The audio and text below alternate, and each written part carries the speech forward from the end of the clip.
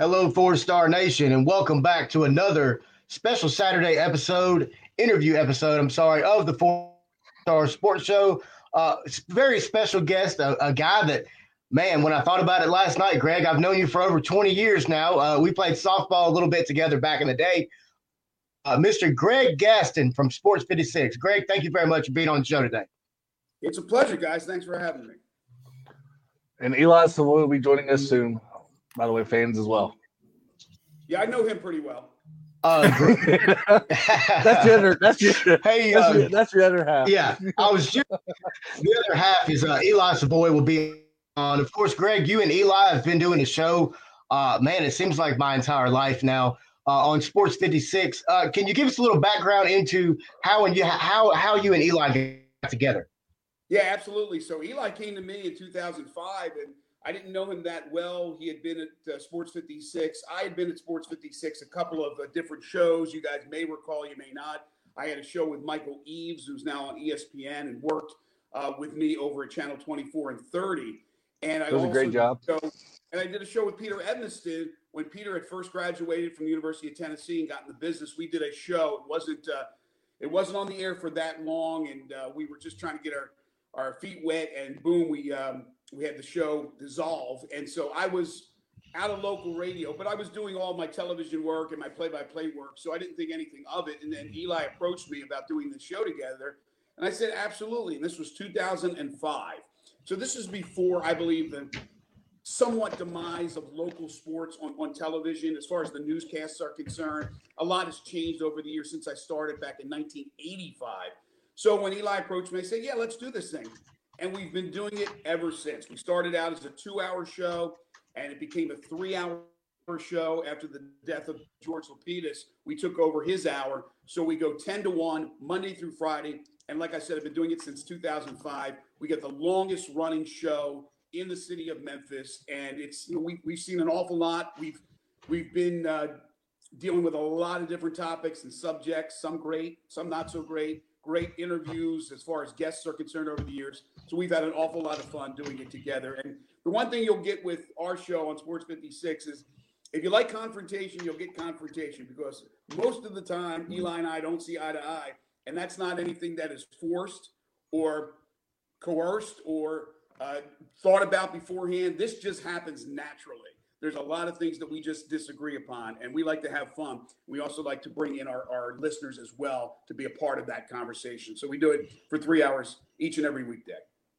Yeah, Greg, you can basically say it's part of like a best friend love-hate relationship, because me and Wes, we grew up together since third grade.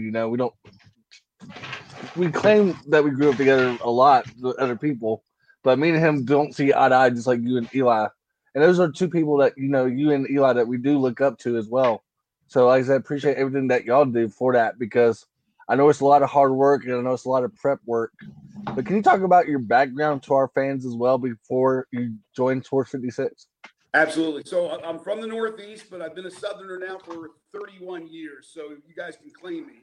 I think that's long enough. But I did grow up in South and then went to the University of Maryland from 1980 to 84. Now, the whole time, I was always in the back of my mind thinking I'm going to be a sportscaster. I mean, from the time I was a little kid. Sure, I wanted to be a pro athlete, but once you get to the realization that you're not going to be, what's the next best thing? So I love to talk, love sports. I mean, I can't tell you as a kid how many different sports I played, all the sports I watched. So I knew what I wanted to do. Now, doing it and wanting to do it are two different things. So I graduated college in 84, went back to my home in Atlantic City, New Jersey, and got into radio. And the first thing I did was overnight, midnight to 6 a.m.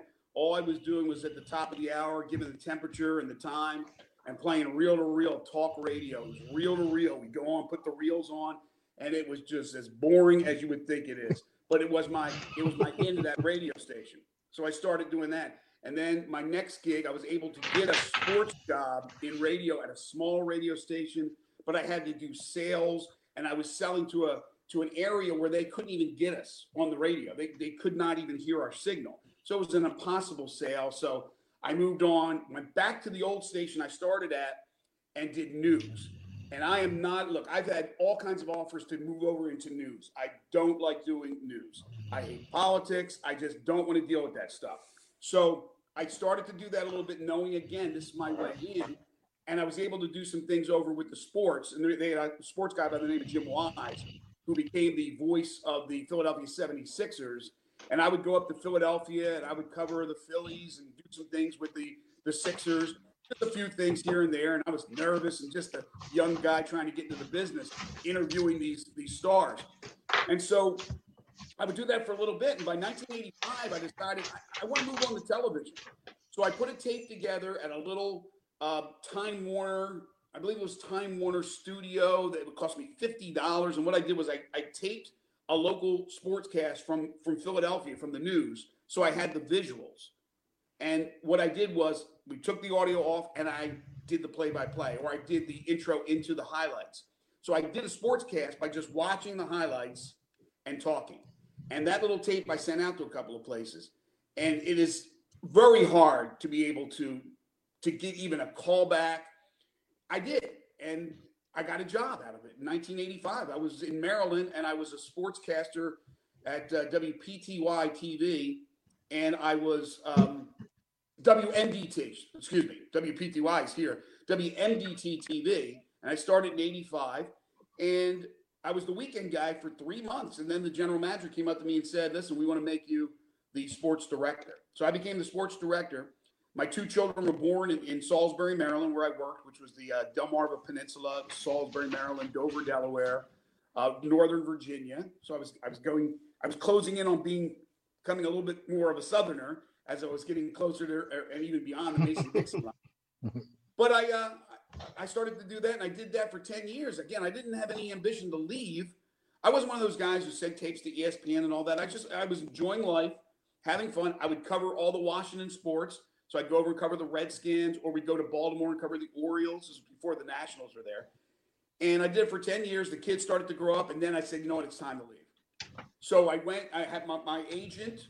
I got me a couple of interviews. I interviewed in Phoenix, Arizona, and then 2 days later, I flew into Memphis and interviewed in Memphis. Memphis offered me the next day, and as they say, the rest is history. I've been here ever since. Wow. It's a long story, but I have a lot of story. No, that's an awesome answer to that question. Greg, when you look at the Memphis area of sports, of course, you've been there 30 years now, so it's essentially your hometown.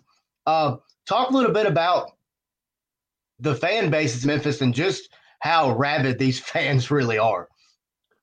I mean, can you compare them to Maryland, because you are a diehard Maryland fan as well. So, well, I think from a Maryland standpoint, the Memphis fans are way more rabid. Now, if you start going Philadelphia, that's you guys know. What you hear about Philadelphia fans is true. So there's nobody, I think, like Philadelphia fans. They're crazy. They will turn on you at the drop of the hat, which is not always a good thing. Memphis fans are faithful, but Memphis fans are rabid, and you say something bad about one of them, they're going to jump all over you. You guys know that. You're probably part of that, and I really appreciate Memphis fans. Look, I've been here 31 years, not just because I've had good gigs, but because I love the area, and I love the area because of the people. There is such a big difference between what they say, the Southern hospitality, and where I come from in the rat race of the Northeast. It is absolutely true. I love being here. I love being here because of you guys, because of the people of the South. And as fans, you guys are absolutely terrific. Memphis has been through hardships, one after another, an absolute blue-collar fan base who love and protect their entities. And now, since I came here in 95, those entities have grown, as I see Eli joining us now. But when I came here, there wasn't the Grizzlies, there wasn't AutoZone Park, there wasn't a lot of things that we have now.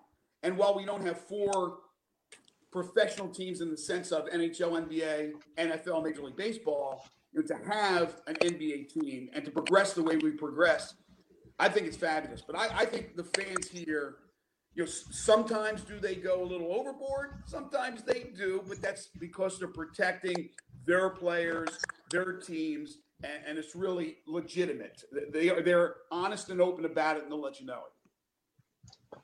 Yeah, most And definitely. Eli Four-star Savoy sports joins us. show.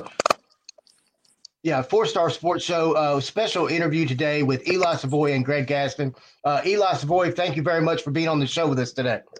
Hey, no problem, guys. Sorry I'm a little late. It's all good, bro. Talk about a little bit you're about good. your background, Eli. Eli, I'll ask you. That's what I was just ready to ask. Go ahead. What was that? Your background a little bit. I know you're from Chicago. I know you're a diehard Cubs fan. We'll talk about that later, but go ahead and talk about your background. Yeah, I grew up about an hour south of Chicago, and grew up. I'm a farm boy. Grew up in the middle of nowhere, basically, in Illinois. But then went to Southern Illinois University at Edwardsville. Spent a couple of years right there. That's right outside of St. Louis. So spent a couple of years in St. Louis when I first got out of college. Then I went into Rolla, Missouri, then up to Iowa, and then finally came down to Memphis in 2003 was when I made my way to Memphis, and had never been to Memphis before in my life, and didn't know how long I would be here. Certainly didn't know I'd be here this long, but I've fallen in love with this place, and so I've really enjoyed being in Memphis, and I don't plan on leaving now. Well, Eli, talk a little bit about your counterpart on the screen, Mr. Greg Gaston. I know he mentioned earlier that it's a natural headbutt between y'all. So go ahead and spill a little beans on Greg. Talk a little bit about your counterpart. Well, yeah, I mean, it's almost we've been doing the show for so long. I think we kind of get a pretty good idea of what each one of us is, and we disagree on a lot of things, which I guess is good, probably on the radio. So it makes for good radio, and it's pretty easy to do the show together now because I think each of us kind of know one another's tendencies, habits, whatever, and can kind of always have the ability to push each other's buttons if we need to. Eli, I just want to say, since I've known you since you covered Christian Brothers high school football, you've been an inspiration to me growing up as well, covering high school football. Ever since, when me and Martin did the Shelby Metro scoreboard show, you've been real helpful for this area. Like I told Greg, he's been around the game as well. So I appreciate what you've done for the city of Memphis as well, Eli. Well, I appreciate that. Yeah, Christian Brothers football has been fun. I've been doing it for almost 20 years now, which is weird to say, but yeah, I certainly enjoy that and enjoy doing the football games over there at Christian Brothers. I like the play-by-play side of things anyway, so that's given me an opportunity to do that all these different years, and I keep thinking that maybe one of these days I'm going to give it up, but I keep waiting to win I'm wanting them to win a state championship. That's what I'm kind of hoping for. If they win a state championship, then I'll probably give it up for at that point. Well, they do still have that stud running back. Yeah, I thought they certainly have the opportunity right now. This is probably the best chance they've had to win a state championship. This team next year could be really good. Brandon? Yeah, most definitely. Brandon, do you have anything? Yeah, Eli, how you feel about the Cubs being the worst team in the NL Central now that Nolan Arenado is the St. Louis Cardinal? Well, the Cole Cubs situation is absolutely ridiculous. The fact that their ownership is acting like they don't have any money is beyond ridiculous at this point. They've basically bought up the entire area around Wrigley Field. That's all theirs. They're making money hand over fist. They just started their own TV network, and to act like because of the pandemic they're broke and don't have any money, and now are doing all these cost cutting measures is absolutely ridiculous. So it's the money they made off winning that World Series title alone. Should have set them for years, but it's a billionaire owner being very cheap, and it drives me crazy. But that was a good pickup for the Cardinals. Goldschmidt and Arenado in the middle of the lineup is pretty darn good. I was very surprised. Yes. So I saw the Cardinals yesterday offered the trade and everything, and I was very surprised to see it go through because the Cardinals, as a Cardinals fan my whole life, I've complained that the ownership group has been cheap. They're just a cheap ownership group. It's almost the same deal as the Cubs right now. They own the whole area around Busch Stadium. They have all the support that they need in their fans. They sell out just about every game. There's about 40,000 people at every game pre-pandemic. So in post-pandemic, you're going to have a lot of people too. They've already announced, I think they're going to have 12,000 fans allow 12,000 fans at Cardinals games this year, which will be a good thing. It start to get fans back into baseball. I really enjoyed what they did with the World Series and the NLCS this year. That was really encouraging to see. But the Cardinals are in the same boat as the Cubs, so it actually shocked me to see that go down yesterday because the Cardinals, I mean, they give Adam Wainwright $8 million for 1 year. There's rumors going around that Yadier Molina is going to sign a 1-year deal after he gets done with this Caribbean series that he's playing in. And they just went and got Nolan Arenado. I mean, it's flipped on its head, you know. It's weird. Yeah, that trade to me makes them clearly the best team in the NL Central. That with him in the middle of that lineup, like I said, with Goldschmidt. As a Cub fan, that pains me to say, but yeah, they are clearly the best team in the Central right now, I think. Eli and Greg, I got a college football question for both of y'all since we haven't really talked to y'all. Who is y'all's surprise team and y'all's most disappointment team that kind of basically didn't, make the expectations this year in college football, do y'all? College football surprise team. You want to go first, Eli? Well, I would. To me, the surprise team would be Notre Dame. I didn't think Notre Dame was going to be that good, and I thought they would be good. I didn't think of them as a playoff team going into the season at all. Especially getting into beating Clemson that first time. Even without Trevor Lawrence, I didn't think Notre Dame was possibly that good. So they would be probably my surprise team. The disappointment, I would probably, and it results in a coaching change. I would say Auburn was disappointing because I thought Auburn, with what they had coming back, the fact with the offseason being changed the way it was, I thought they would be, having a returning quarterback, everything else, a lot of experience returning, they would be really good, and they were obviously not very good, and that's why Gus Malzahn is fired. I'd probably go for the surprise team in a good way, Texas A&M, because I don't think anybody had faith in Kellen Mond, and people were starting to question whether or not it was worth bringing Jimbo Fisher to College Station if they can't compete and battle Alabama, because that's what he's there for, having won a national championship in Florida State. And lo and behold, they were right there. You could make the argument that they should have been in the playoff. I think they got the right 4 teams. I think Notre Dame deserved, but Texas A&M was right there, ready to get a playoff spot. So I would say they surprised a few people, and Kellen Mond, I think, surprised a lot of people as well. From a negative standpoint, I don't know if I pinpoint one team, but I would say, once again, the entire Pac-12. Maybe Oregon would be at the lead. Stanford, Washington, none of these teams. USC hung in there, and it is good news for Clay Helton, our friend who frequents our show, their head coach, because it looked like he would be gone. But they were able to be basically the best of the best. And then the rest of the conference was absolutely terrible. And if the Pac-12 continues to do this, they're never going to have a seat at the table. They've had 2 appearances in the years that we've had the playoff, 1 Washington, 1 Oregon, and that's been it. So I would say Oregon leading the way, but now remember, they started late with the pandemic and all that. I understand all that, but I would say it's still the Pac-12 as a Power 5 conference is still a major disappointment. Greg, we're talking about college football. Of course, the biggest news recently is what's going on the Hill in Knoxville. When you look at the 2 moves that Tennessee made this week, bringing in Danny White as the athletic director from Central Florida, and then in turn bringing in Josh Heupel. Give me, and this question is for both Greg and Eli, give me your grade on a hire as an athletic director and also a head coach. Greg, you go first.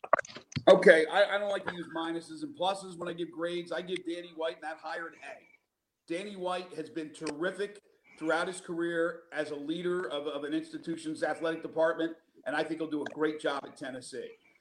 For the hiring of head coach Josh Heupel, right now I would say I'll give it a B, but my lean is almost toward a C.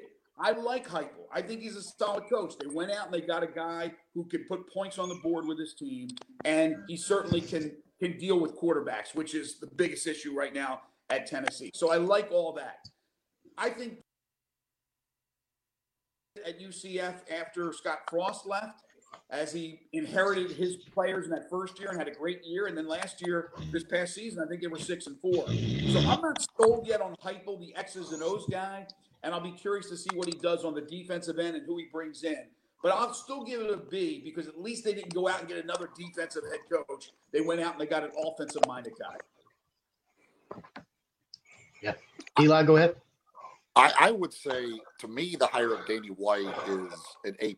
I don't think they could have done better, and to do it as quickly as they did, I think was outstanding. I mean, they need stability. Like they've been going through athletic directors, they've been going through head coaches, they've been going through chancellors and presidents, everything else. They need stability, and to go get Danny White and be able to do it that quickly, I think was unbelievable. Because if it ended up taking them 2 months to hire an AD, then you're not going to probably have a new head coach for the next coming season. You're going to lose out on another year of recruiting, everything else. To get him an established AD who has been extremely successful, who's made great hires of head coaches wherever he's been, I think was great. And to do it quickly enough where he could come in and bring Josh Heupel with him. Heupel, my thing on this is I look at the hiring of Heupel. I think some Tennessee fans need to just realize what they are and what that job is right now. When you consider the probable NCAA sanctions that are coming down the road, to go get a guy who has been a head coach, who's been successful. He's got a background in the SEC with his offense at Missouri being very successful. He's developed quarterbacks. Tennessee hasn't been in the top 100 in the nation offensively in the last 4 years. Josh Heupel's been in the top 10 in the nation the last 4 years with his offense. They need offense. They wanted offense. They went and got their guy. So I would give the hire of Heupel probably a B+, A-. I think it's with what the Tennessee job is right now. As I always say, this is a school that once hired Derek Dooley, for goodness sake. You can't tell me that Josh Heupel's a bad guy. Greg and Eli.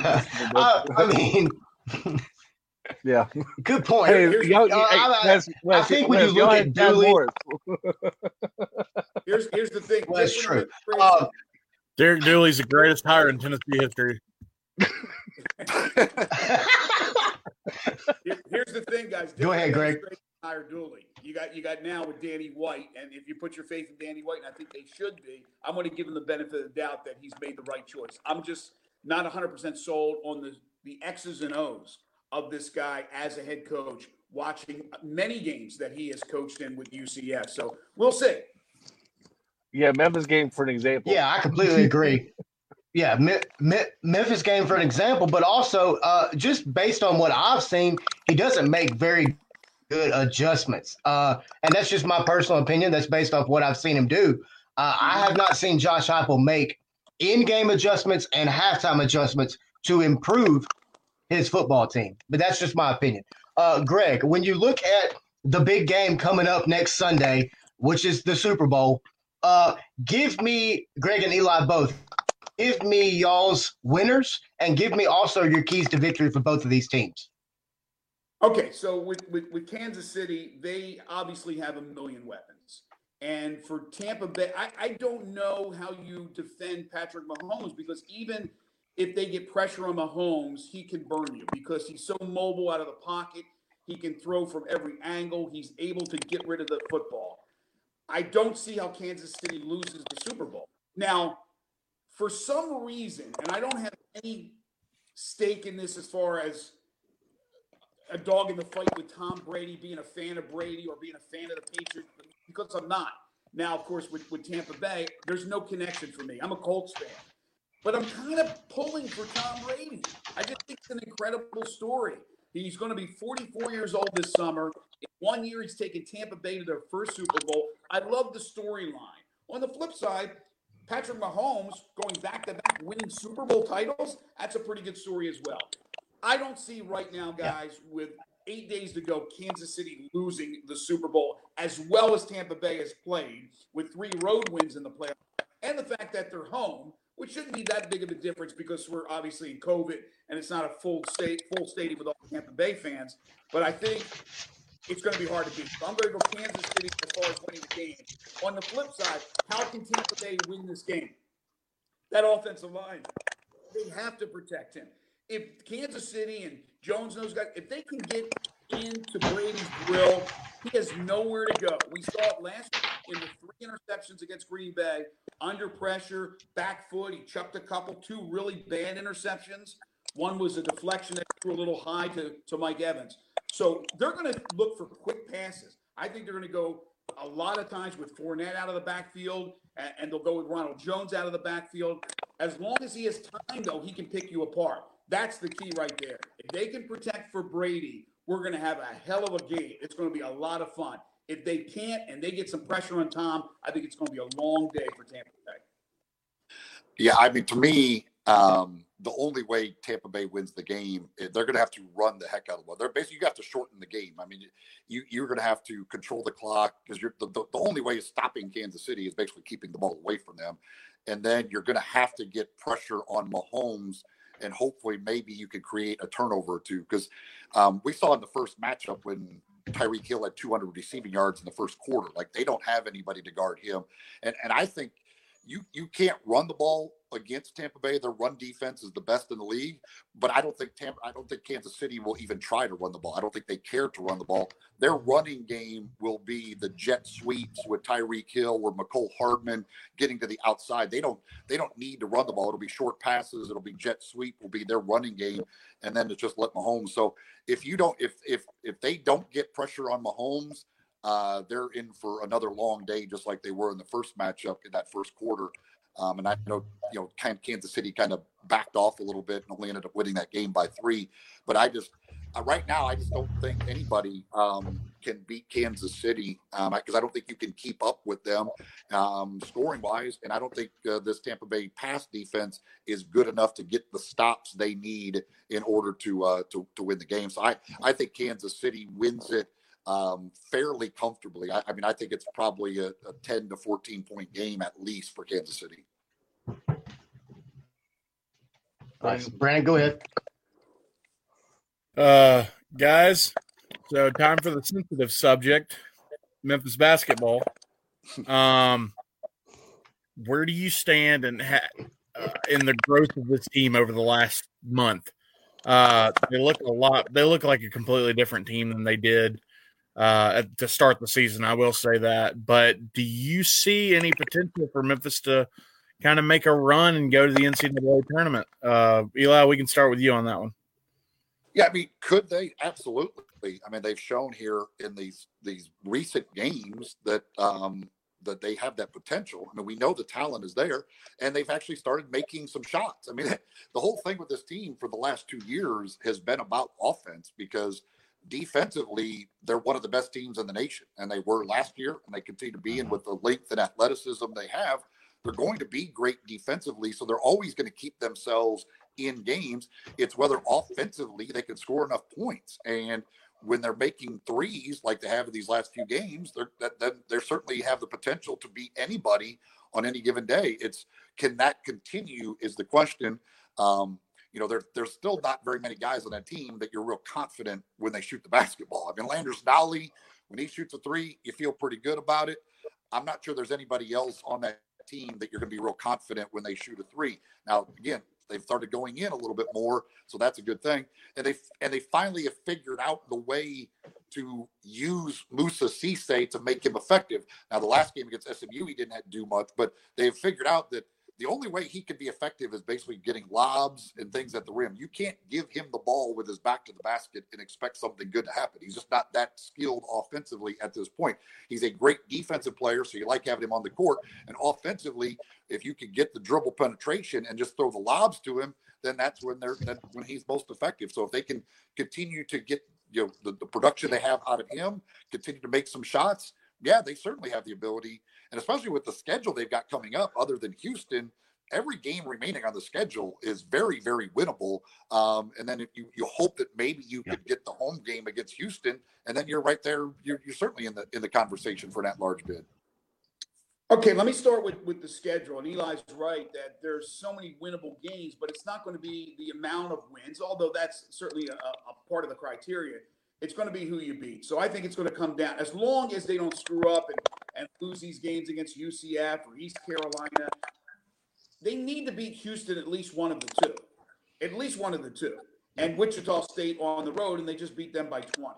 If you can go on a roll here, win these games that you should win, and beat Houston once, Wichita State on the road. So that would only be another, you can afford maybe another loss or two. You could be in the conversation going into the conference tournament. So is it possible? Yes. Is it likely? Probably not. The other thing that we've talked a lot about on our show is that there could be teams who know they're in the NCAA tournament opting out of the conference tournaments for a couple of reasons. Mainly because they don't want to get infected with COVID-19. You're around all these other teams. You're around all these other players. That's a possibility. And I believe I read where there's going to be 7 days that you're going to have to test negative before you can play in the NCAA tournament. You don't want to jeopardize your standing in the NCAA tournament. So I'm thinking there is a possibility. I haven't heard anything. I haven't read anything about it. But there's a possibility in this crazy time we're living in that Houston could opt out. And that would open up the door for the conference tournament winner to get in and a second team for the from the American Conference. Because right now, there's one team going for the American, and that's Houston, and that's it. But again, with Memphis, everything that Eli said, I agree with.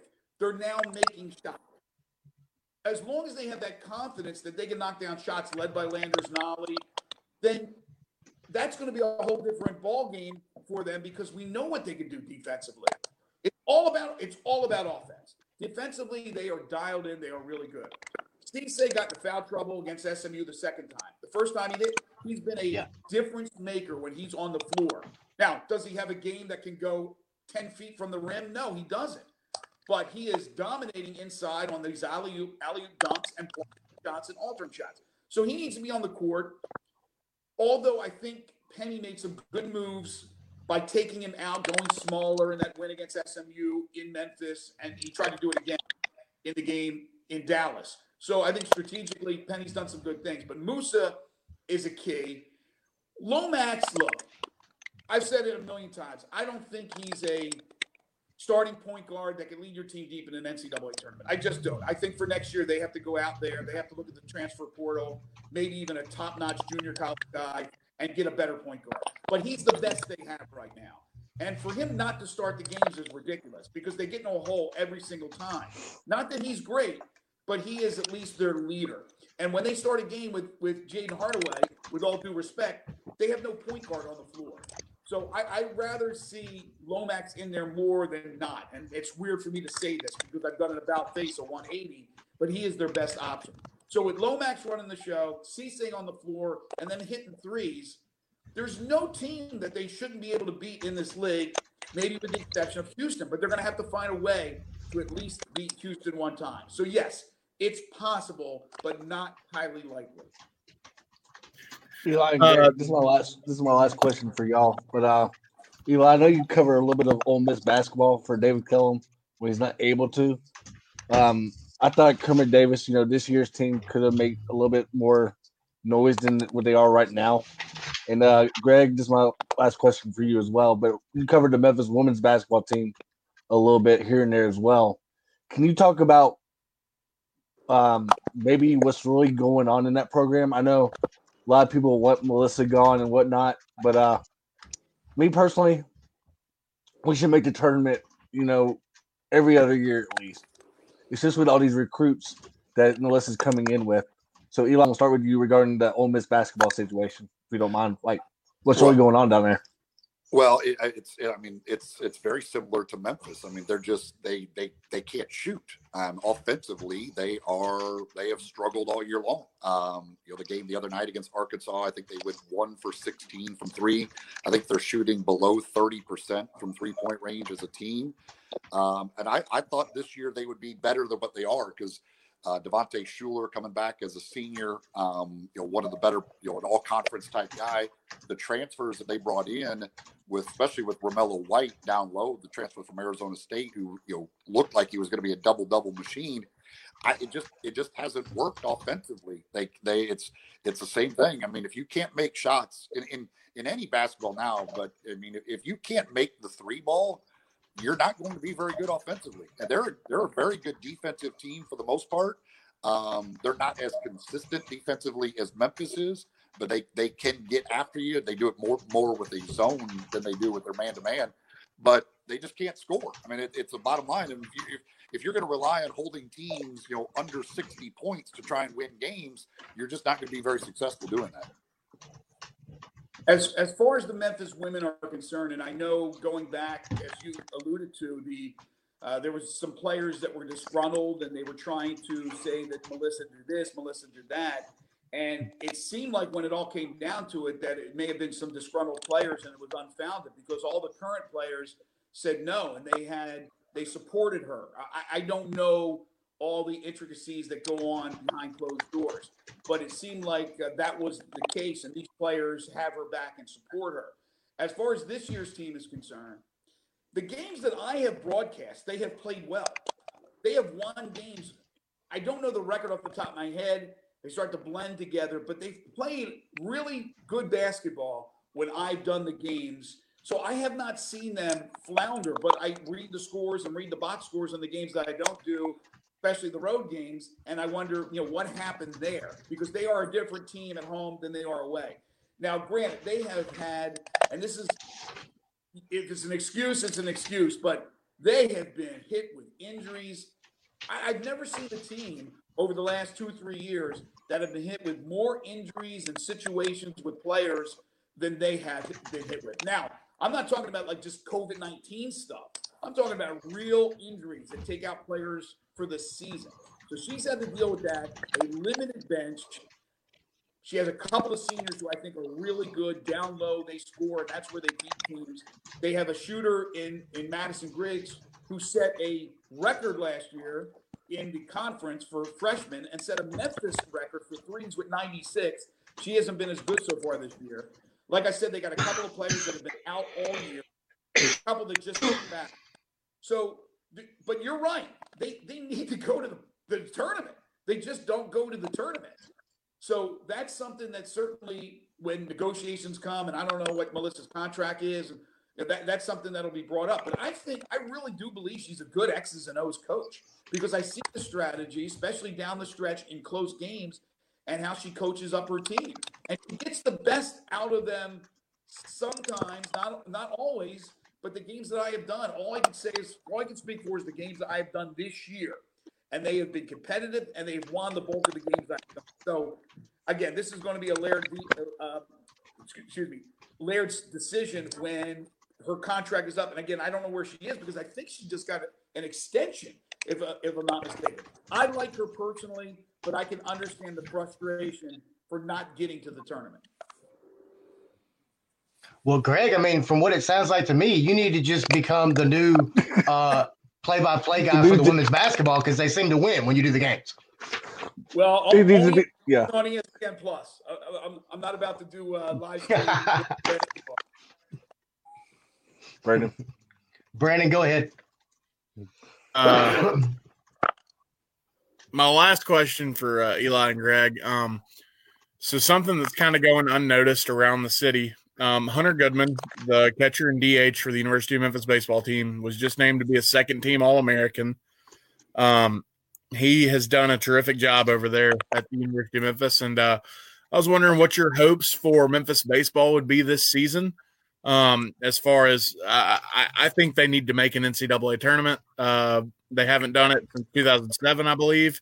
It's been a very long time, and when you have a kid like this who's projected to be a top 3-round pick in the Major League Baseball draft, you got to take advantage of it. And I was wondering if y'all had a take on where Memphis baseball should be compared to where they are.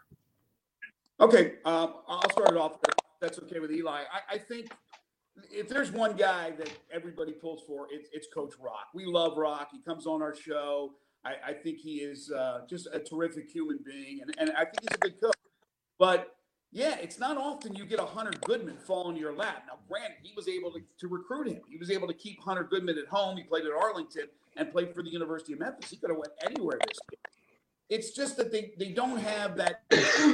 He's an exception. But as far as the talent is concerned, where they lack it is on the mound.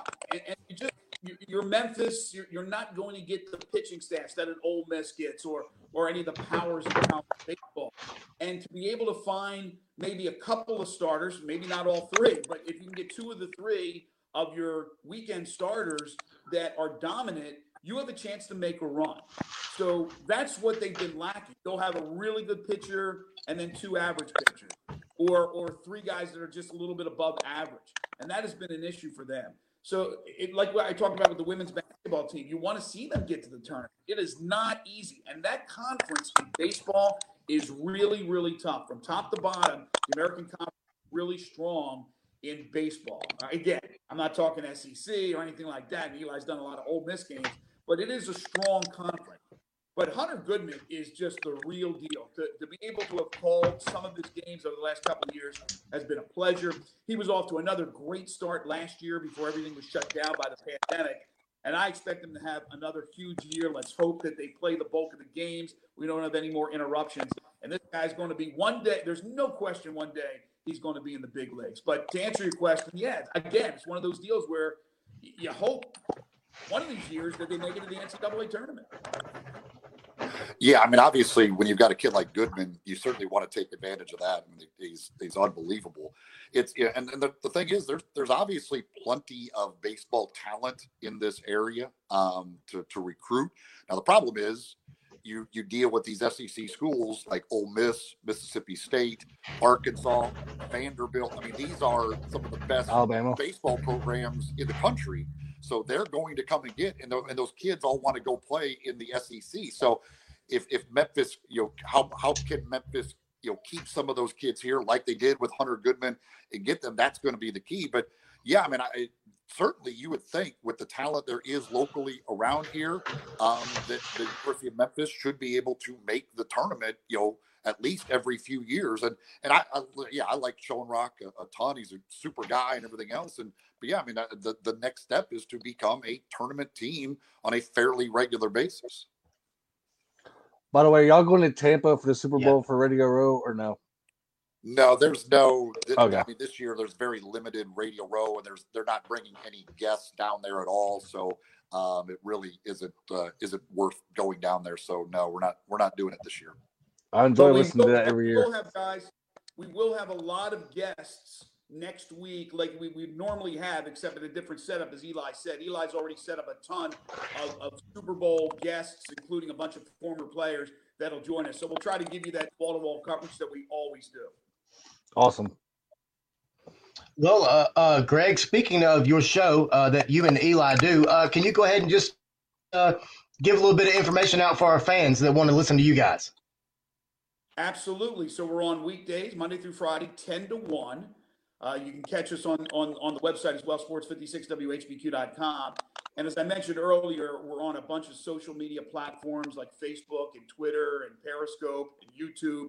So there's no reason not to catch the show. But if you miss the show because you're working or what have you, then you can always go to the website and we break it down hour by hour. You can listen to the show at your leisure. We'll also put some of our very special guests on an area on the website where it's called featured audio. So you get, for example, we had Anthony Miller on the show yesterday. So you can go there for featured audio. You see Anthony Miller, you click it on, you listen to the interview. So there's again, many different ways and options to listen to the show and watch the show now, which is pretty crazy.